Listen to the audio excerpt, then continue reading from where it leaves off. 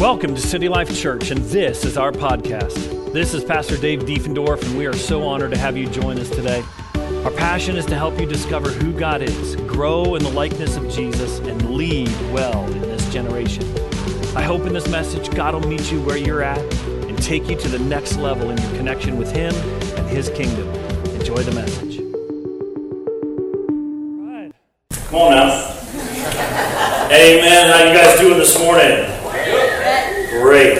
Well, we are going to dive in to Galatians, starting in middle of chapter 1. Last week we started a brand new series looking at the book of Galatians and just kind of taking it a chunk at a time and walking through it and seeing what the issues were of Paul's day. Why did he write this letter to the churches of Galatia? Paul had, in his first missionary journey, he traveled and he ministered to 4 different cities in southern Galatia, which is modern-day Turkey. And this is his letter back to those churches that he established. There were some issues going on.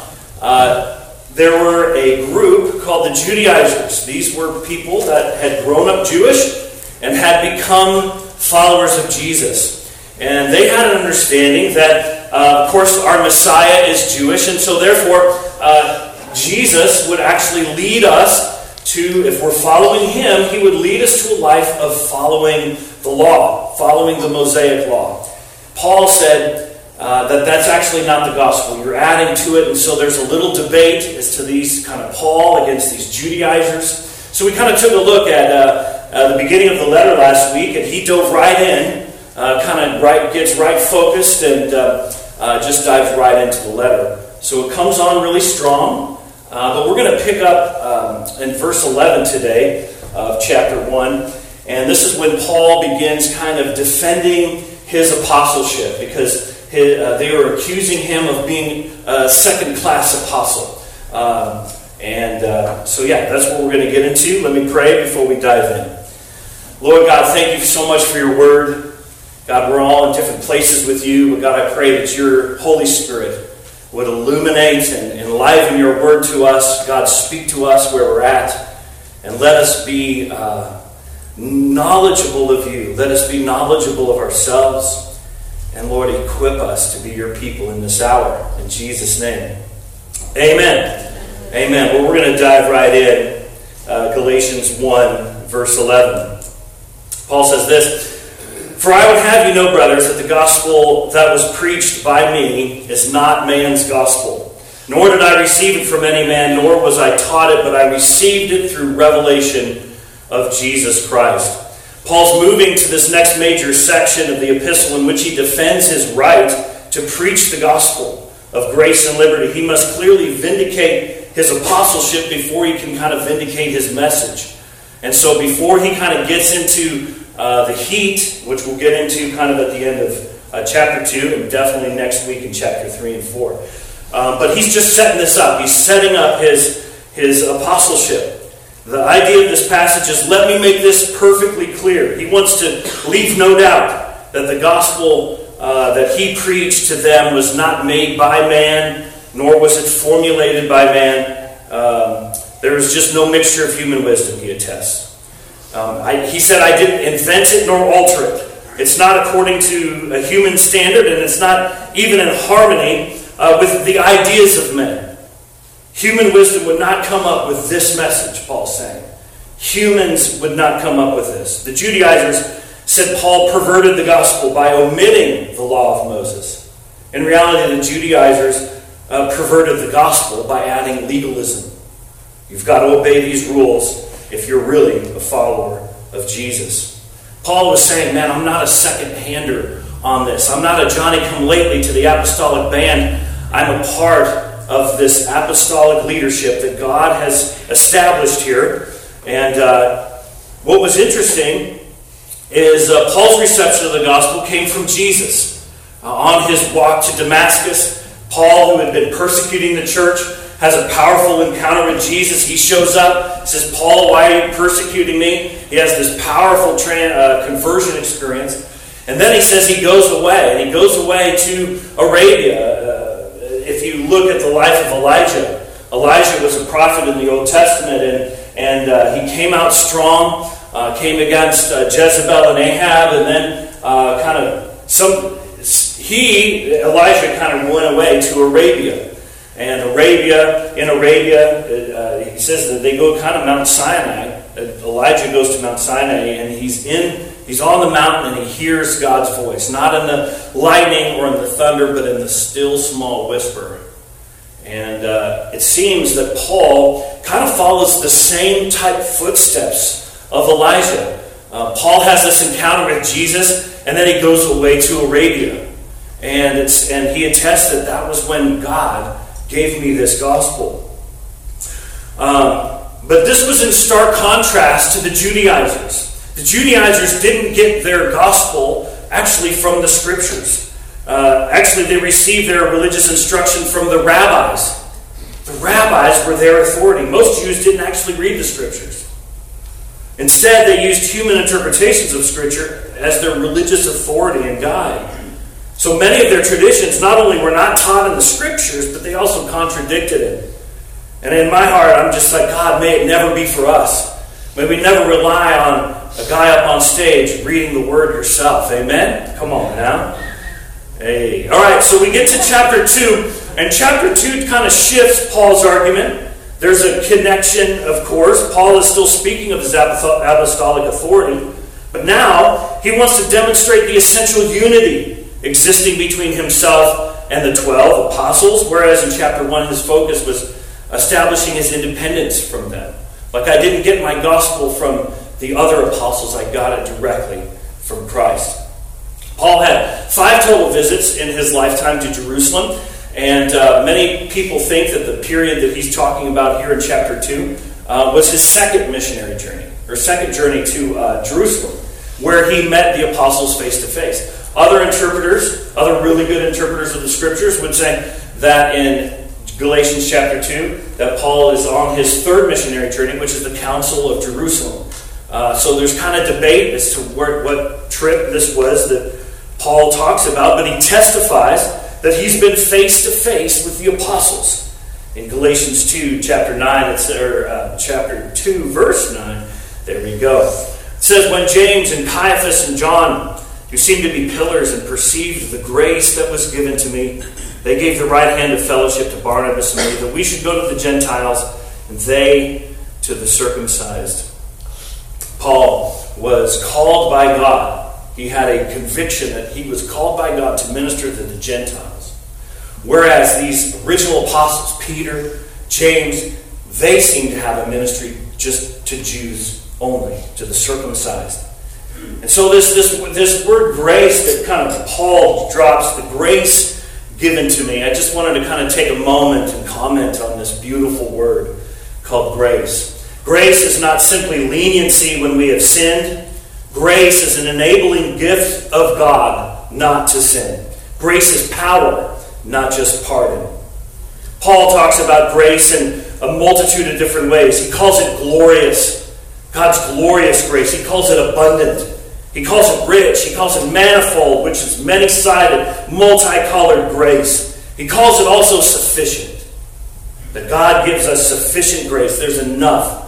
There is never a shortage of God's grace. And that grace is not only but was bestowed upon Paul, but that same enabling, supporting, sufficient grace is given to you and me. Living in and through the grace of God is right before us to be rested in. Amen? His grace. All right, anyway, back to Paul. Just wanted to comment on grace. Love that. All right. But it does seem to be a theme throughout this book. Okay, so back to Paul. The apostles realized that Paul and Barnabas represented not a competing message, but actually a complementary one. Peter had sent to the Jews. Paul had been sent to the Gentiles. Their messages don't contradict one another. They actually complement one another. Both ministries had clear evidence of God's miraculous confirmation, and it was clear that God had shown favor to each of these two men. The only solution was to view the situation from God's perspective. Paul and Peter represented unity and diversity in the body of Christ. So, Paul continues the defense of his apostolic credentials by reporting his even exercise of authority, and one occasion of even over Peter, whom most believers in the early church considered to be a preeminent apostle. And Paul didn't hesitate to correct him when he was out of line with the truth. So we pick up this, and he's defending his apostleship, but then he brings up this one story of his encounter with Peter in Antioch, and it's pretty cool. All right, so Galatians 2, verse 11. But when Caiaphas came to Antioch, Peter, I opposed him to his face, because he stood condemned.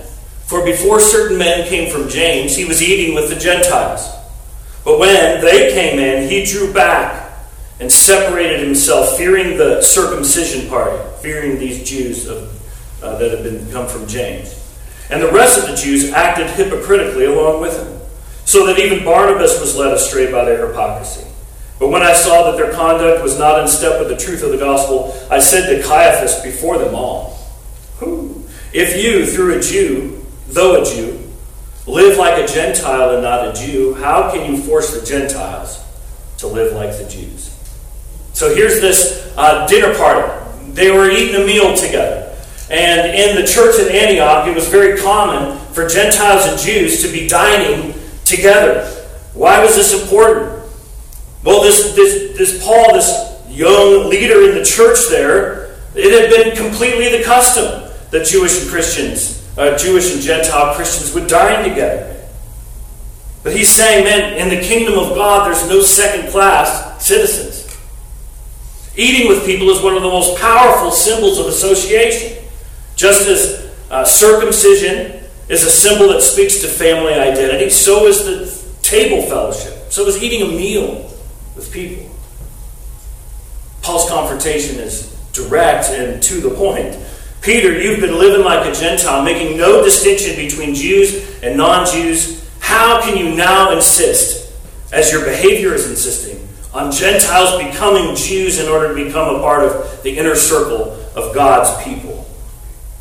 The real Peter knew and knows in his bones that in Jesus the Messiah, God had created one brand new family, making no distinction between Jews and Gentiles. Peter knew this, but he had been giving in to this duplicity, this hypocrisy, you could say. And so, then, just as Peter walked on water but looked down at the waves around his feet, something happened that caused him to sink in this moment that Paul is mentioning. Certain persons had arrived from James, and his Jewish respectability reared its ugly head, and Peter separated himself from the Gentile Christians. Peter was raised. And sometimes it's like, well, why did Peter do that? It's like, well, that seems silly. Why the big deal? It's really hard for us to comprehend. But ever since he was a young child, Peter was raised with viewing Gentiles as second class. Second class. They don't have the law. They are sinners. And so for a Jew, they were raised with first class, second class lenses. However, Jesus seemed to level the playing field. And he leveled everyone as equals. Everyone in Christ, whether Jew or Gentile, is now first class, equal co-heirs, and united in Christ, made in his image. It seems humanity is prone to second-classing people. I know you probably would never, ever struggle with this, but it seems like today it's so common to second-class people. Oh man, you don't line up with the views that I think, man, second class. We can kind of second class people in our minds. We can kind of say, oh, you're of this persuasion, second class. Oh, you kind of have these ideas, second class. And our culture kind of perpetuates that because they love that when that happens. But in the kingdom of God, Paul's cry echoes through the ages to declare not in the kingdom of God. That's how the world functions. That's not how it functions in the kingdom of God. Amen? Amen? So we all come broken sinners, unable to live rightly to the same cross of Christ in whom we find redemption, whether Jew or Gentile. So Paul urges them not to forget that being made right with God is by faith in Christ, not earning your salvation or wholeness through law keeping. Let's keep going. Galatians 2:15. Paul says this: "We ourselves are Jews by birth and not Gentile sinners." He was probably using that as illuminating what's going on in their mind. Not saying that Gentiles are second, but it says, "We ourselves are Jews by birth and not Gentile sinners, yet we know that a person is not justified by works of the law, but through faith in Jesus Christ.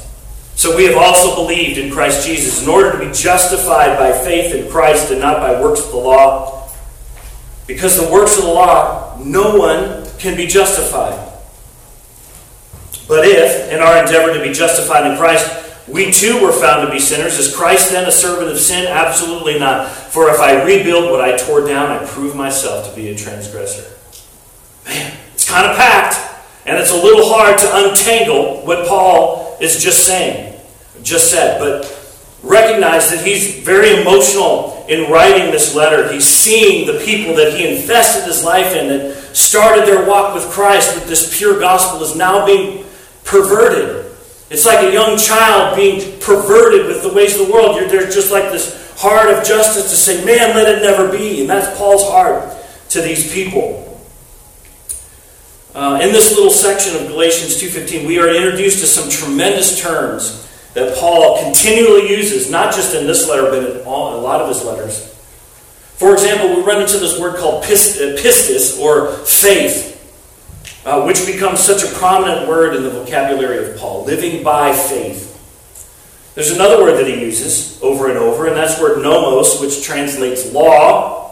That's another prominent word. But above and beyond faith and the law, we run into another word that becomes a cardinal word, not only in Christianity, but in Paul's mind and heart and in his writing. And that's the word justification. We don't really hear it much anymore. It seems to be a heavy, big theological word. I don't really know about justification. But what is it? It's really important. Actually, so important that one cannot understand following Christ if you don't understand justification. So the great doctrine of justification by faith alone is introduced in the context of Paul's rebuke to Peter, because he's the reason he rebukes him. Because this is the reason he rebukes him. He's saying, Peter, I'm rebuking you because you're violating the cardinal doctrine of Christianity. By what you're doing, you're condoning legalism. You're condoning a faith plus law system.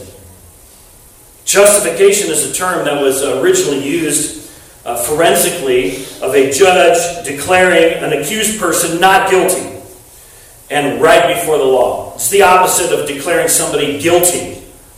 Throughout Scripture, justification refers to God declaring the sinner to be guiltless on the basis of their faith in God. It's the free and gracious act by which God declares a sinner right with himself, forgiving, pardoning, restoring, and accepting him or her on the basis of nothing but trust in the person and work of Jesus Christ. You could say this, and kind of to define justification. It is the good news that sinful men and women can be brought into acceptance of God, not because of their works, but simply through faith and a personal trust in Jesus Christ. That is the doctrine of justification. The opponents of this message of grace argue that if you weren't under the law, then basically you were just free to sin. That was their understanding. If you don't have the law, then you're just condoning people's just rampant sin behavior.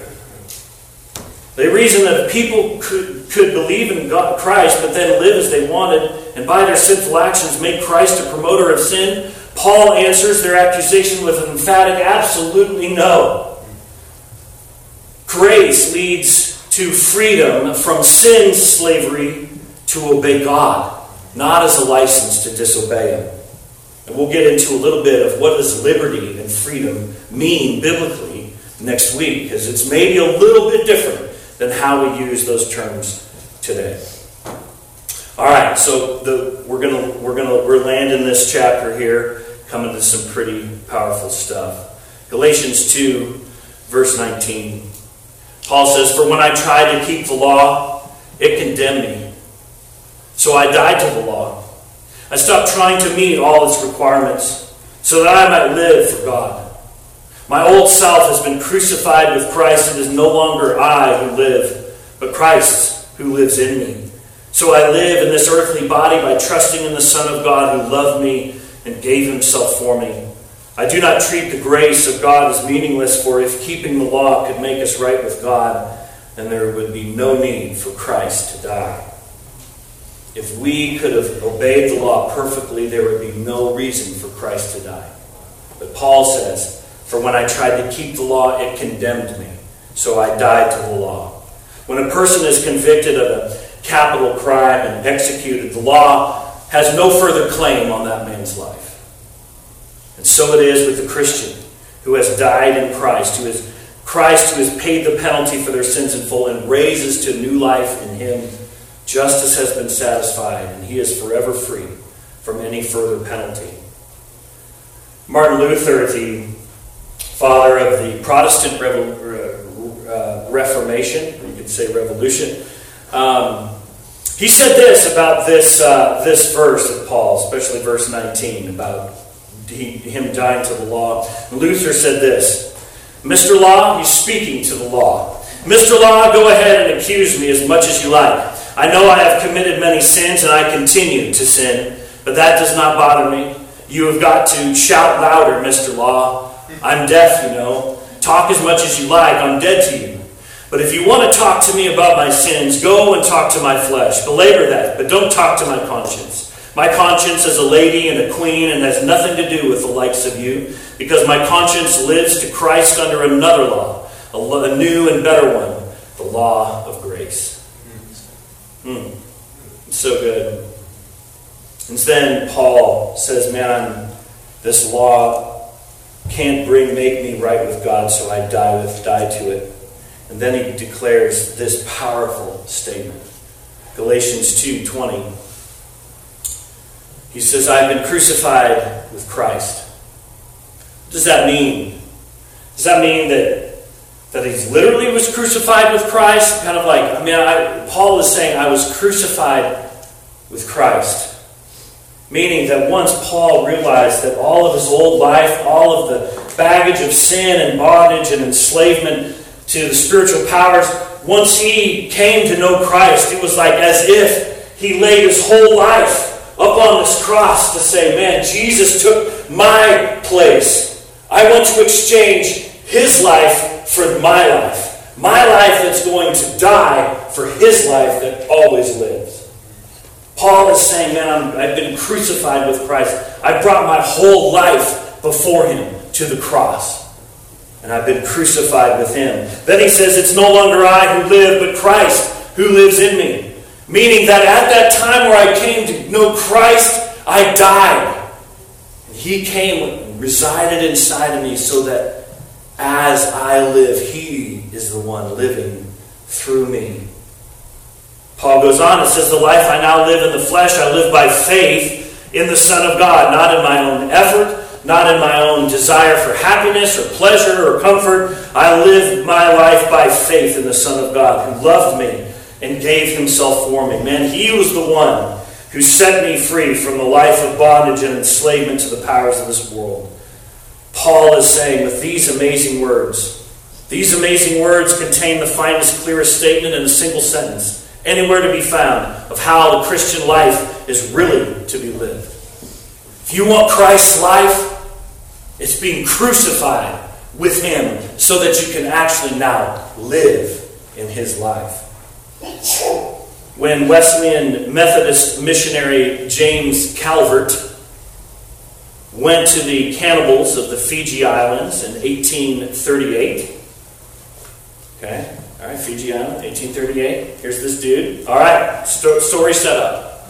Praise the Lord. All right, but the captain of the ship sought to turn him back, crying out, "You will lose your life and the lives of those with you if you go among such savages." Calvert replied, "We died before we came here." In short, James Calvert had appropriated and put into practice the truth of what Paul's saying here. He had relinquished his life, having died to James Culver, to the world, to the flesh, to the devil. He left it all behind in Christ so that he would be free to live for Christ. There's this poem that I saw. It says, when Jesus died upon the cross, he took our sin and shame. He offers us his righteousness, a gift for us to claim. Man, Galatians 2:22 or 2:20 is such a powerful verse. I'd encourage you to memorize this verse and just chew the cud on it during the week. It's rich, it's deep, and I'm not able to do this verse justice. What the Holy Spirit can do with this verse in your heart, meditating on it, it's powerful. But I just want to reread it again, slowly, and then we'll pray. I have been crucified with Christ. It is no longer I who live, but Christ who lives in me. And the life I now live in the flesh, I live by faith in the Son of God, who loved me and gave himself for me. Let's pray. Lord God, thank you so much for your word today. Thank you for the life of Paul. Thank you for his conviction and his courage to speak up over, God, maybe to us it seems like small things, but God, it is not. Father, I thank you for the courage and discernment of Paul as you were establishing your church, as you were in this young moment of the church. God, you got things right. God, you gave Paul the courage to speak up against these Judaizers. God, we thank you for the grace that you've given to Paul, and God, the same grace you give us. Father, I pray that we wouldn't succumb to second-classing anybody. God, that we would be lovers of people and see people as you see them, Father. God, I pray that, Lord, in this moment, God, if there's anything that we have left off the cross, God, that we've kept back for ourselves. God, I gave you kind of 80% of my life, but man, it seems to be working out that I've held on to about 10 or 20% of that. God, if there's any of us here in that room where we know, God, our lives aren't fully crucified unto you, God, I pray that right now, Lord, that there would be a moment today, right now, God, for us to just hand you our whole life. God, that we would declare that we are crucified with Christ. It is no longer us who live, but God, it's you, through your Holy Spirit, living through us, to be your light in darkness. God, to be your agents out in the world, to be an ambassadors of a better kingdom. Father, we thank you, God, for the work that you've done in our heart. God, continue to grow us and mature us. But Father, if there was us here that just said, God, I give you my whole life. God, I may have given you 80 or 90, but God, today I give you my whole life. God, for those here that just say, God, take my whole life, I just want to pray for you. Lord God, I just surrender everything to you.